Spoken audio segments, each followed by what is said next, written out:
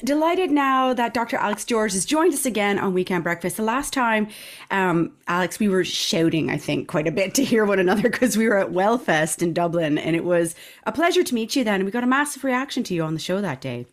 Oh, thank you. The music was pumping, but it was a great. I tell you what, the atmosphere was amazing. That honestly was one of the best days in a long time for me. Do you know what? I think I enjoyed that more than almost any other festival. And I've been to Glastonbury, I've been to a few different places, and I thought the energy was fantastic. You know, people, a lot of festivals, you go, people are maybe drinking or whatever, but there it was very much about well-being, your own health.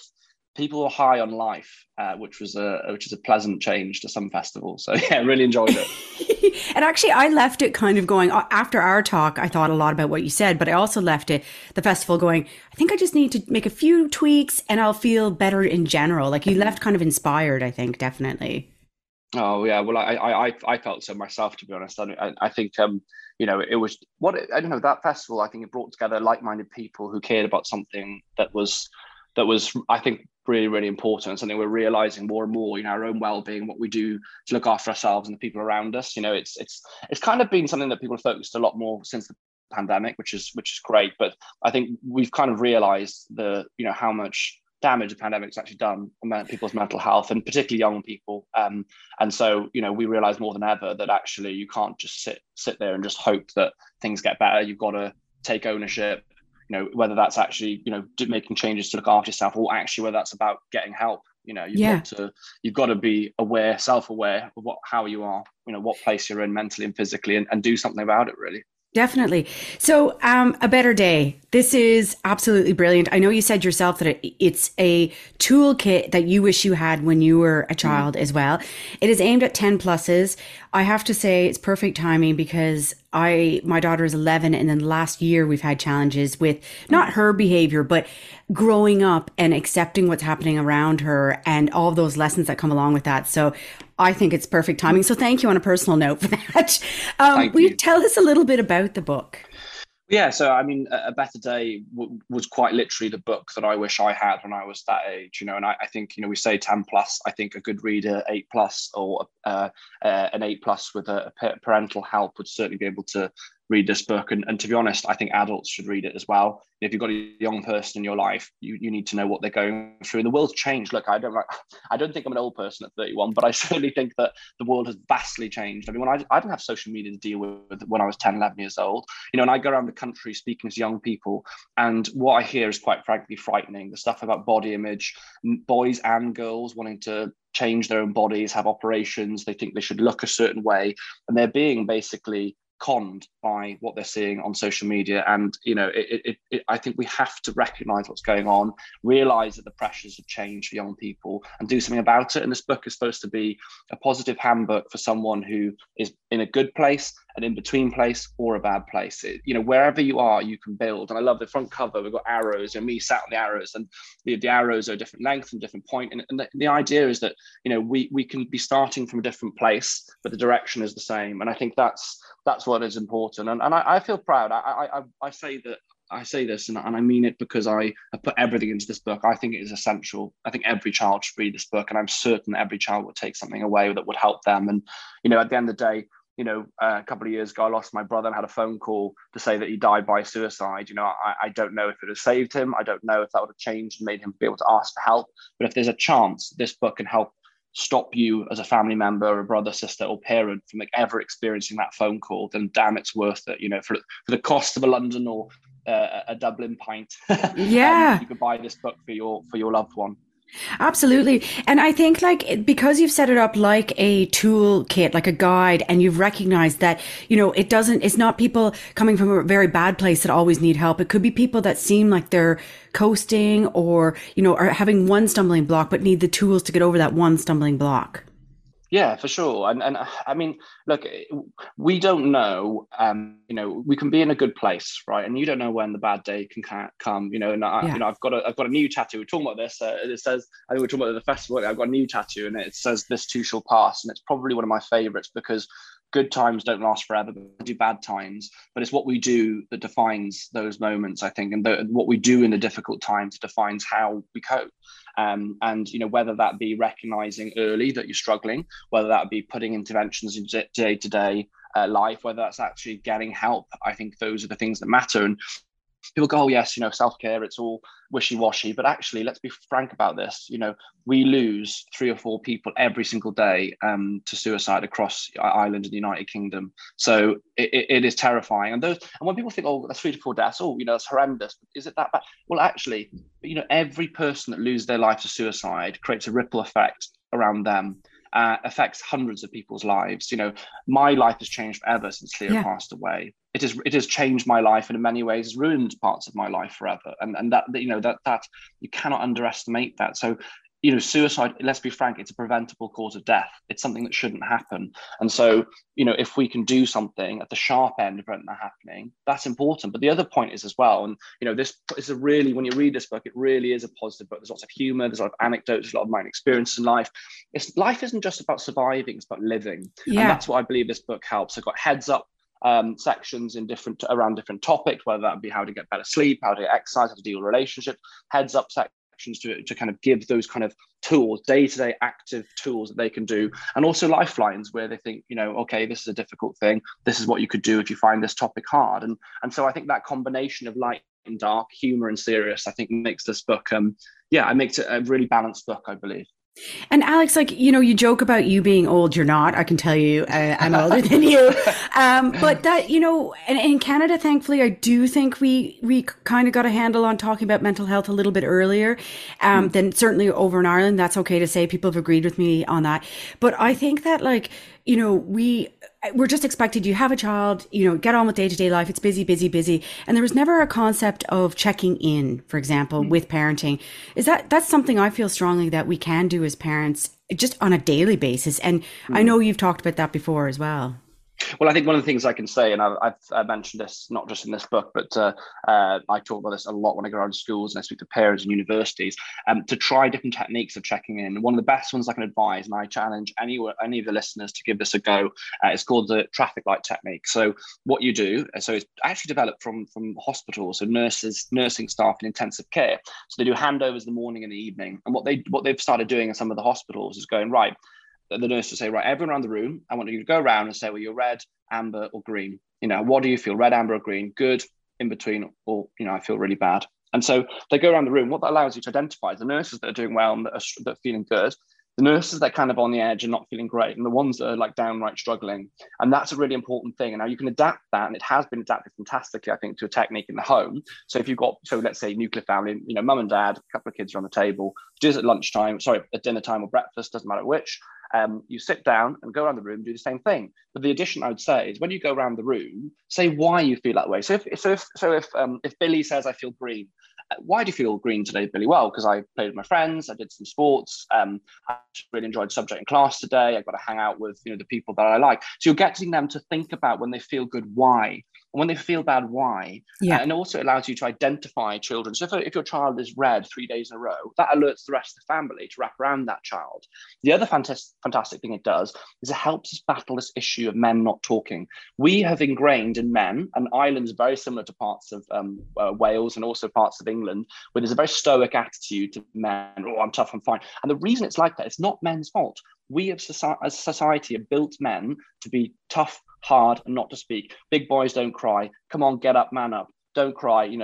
There's all these different things that we've told them and conditioned them so they don't speak.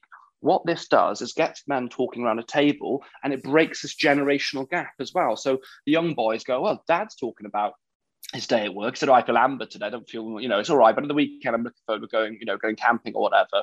You're making it normal to talk. And if you can make it normal to talk in the good times, it makes it a hell of a lot easier to talk when things are bad, and I think that, and I challenge anyone, give it a try for 2 weeks and notice the difference. 2 weeks in, I guarantee the conversation's easier, it's more comfortable, it's more quick, and you will be more in tune with each other. And it'll bring you closer as a family as well. And what does it take? 3 or 4 minutes, 5 minutes? Does it take 5 minutes? And I tell you what, that is a very very valuable 5 minutes a day that you'll spend. But Alex, it's interesting because you know, when I was having my daughter, she's 11 now, I only wanted a girl. And I can admit that. Maybe that's not nice to say, but I think it's because I have a twin and my parents both only had sisters. So all my uncles were like, you know, married into the family. So it was very female centric. But I also think when she's getting older, I'm kind of like, you know, I feel better equipped to deal with issues that might face her mental health.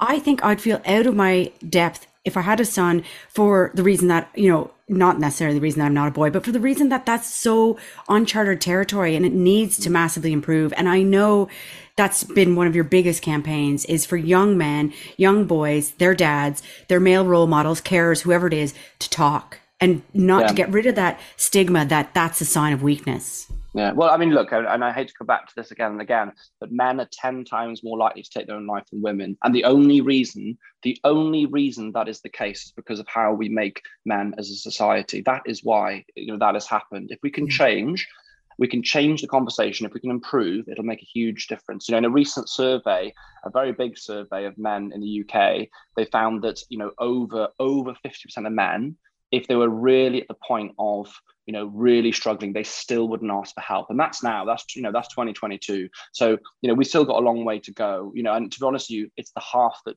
don't ask for help that we worry about. Do you know what I mean? So that's the self-selecting group that we worry about. And the only way we change that is we educate. And that's why A Better Day is so important. That's why it's so key, is because this book will give young boys, young girls, however actually you identify, it will give you the tools to be able to put words to the feelings that you have, and it'll give you empower you to ask for that help. I mean, a lot of men, and I shared something on my Instagram a couple of weeks ago, and it was clips of men saying that they don't think that anyone cares, that anyone would listen. And it really moved me so much, because I think a lot of men is not only putting, you know, being able to say, not only be able to put the words, but they think that people won't care if they do say so. And again, I think that comes down to conditioning. I don't think that's true. People care about them. But if you're always told, come on, man, don't be silly, get on with it, you're not only conditioned not to speak, you're conditioned to think that people don't want to listen.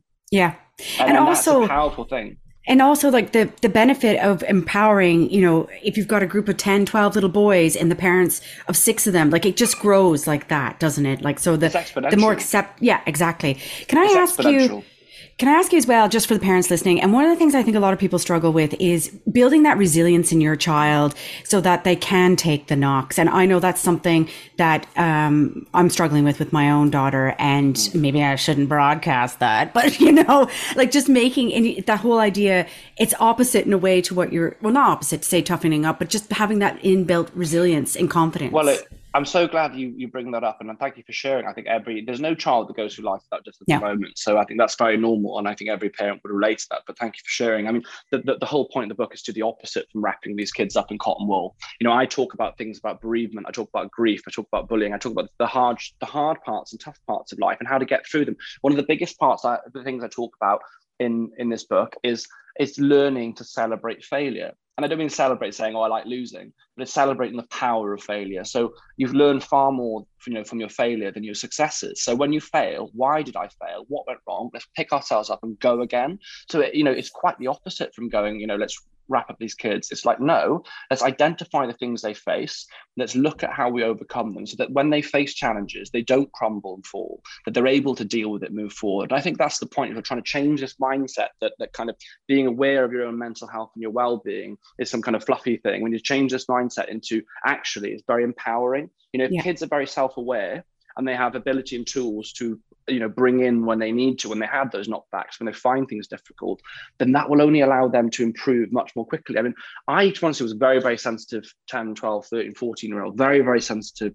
And I think, well, I know if I could have had some of these kind of realities shown to me and some of the actual lessons that I put in this book, and I'd have really understood and learned those lessons early, I could have saved myself a lot of time being quite as vulnerable, quite frankly.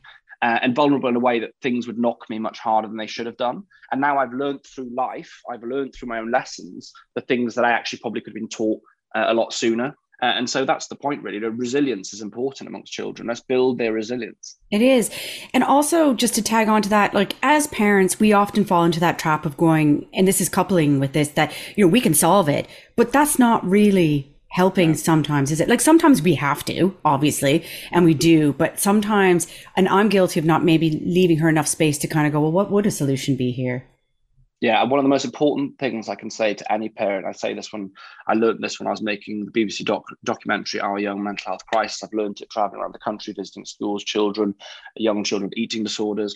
I can tell you that trying to fix your child or fix your friend or fix your student will only make things worse. And the reason is that most often fixing is actually us for ourselves feeling better that we're actively doing something rather than it being for their benefit. And I don't mean that in a negative way, like our intentions are good. But for example, someone with an eating disorder who's struggling with anorexia, fixing might look like, darling, you're beautiful. Don't be silly. You're really thin. Like it's just a phase. You'll get through. And all you're actually doing when we say it out loud, like they go, gosh, yeah, that isn't the right thing to say. But it's easily said because we want to fix that person. But all it does is removes validation from them. And even, to be honest, as a doctor who works in mental health, for my mum, for example, and my brother and my dad, we all struggle at times. I'm not there to fix them. I don't try and fix them. I'm there to say, look, I'm here for you. Let me support you and go and to get the support you help. How is it going with therapy? Are we going to go and see the doctor for, for extra support or to talk? What you want to be as a parent is the holding hand. And when it comes to solutions, I think the solution should always come from the child. So basically, almost as a parent, you're what you want to be as a friend in that moment and give the kind of options, if you like. Be like, look, all right, why don't we speak to someone that might understand this, whether it's speaking to Young Minds or a similar charity? Why don't we speak to the doctor, go and see the GP? Have you thought about this? Have we tried, if the phone's upsetting, do you think maybe we should kind of come off for a little while and have a break and let's go and do some other things, but always leaving the choice at their door, Okay. And that allows you to keep the communication open. It allows you to keep that level of like conversation, because the last thing you want is for them to shut off.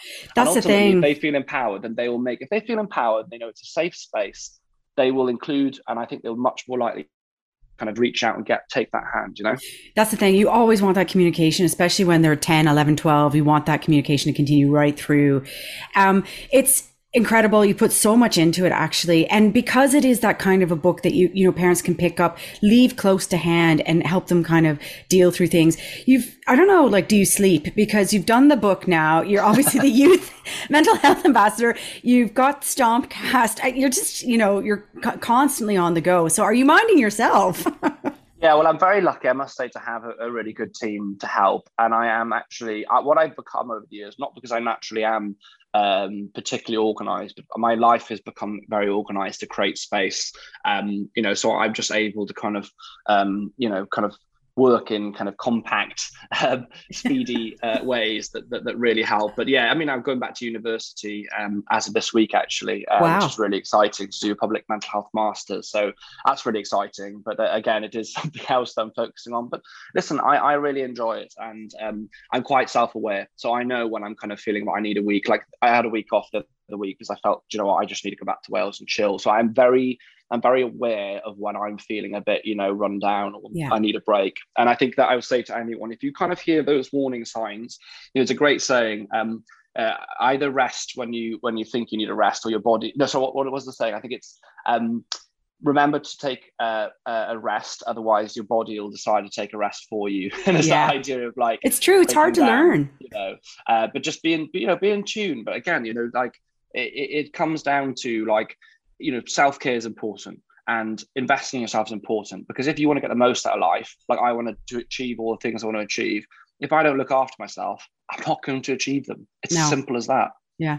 It's a hard lesson to learn. And some of us, like myself, learned it very late in life. But anyway, Dr. Alex George, thank you as always. Oh my God. So you mentioned you got another tattoo. I still only have the two. I've got to take inspiration from you. Got to catch up. You've gotten up there. You've gotten up there. Yeah. Thank you so much for your time this morning. Thank you. Thank you.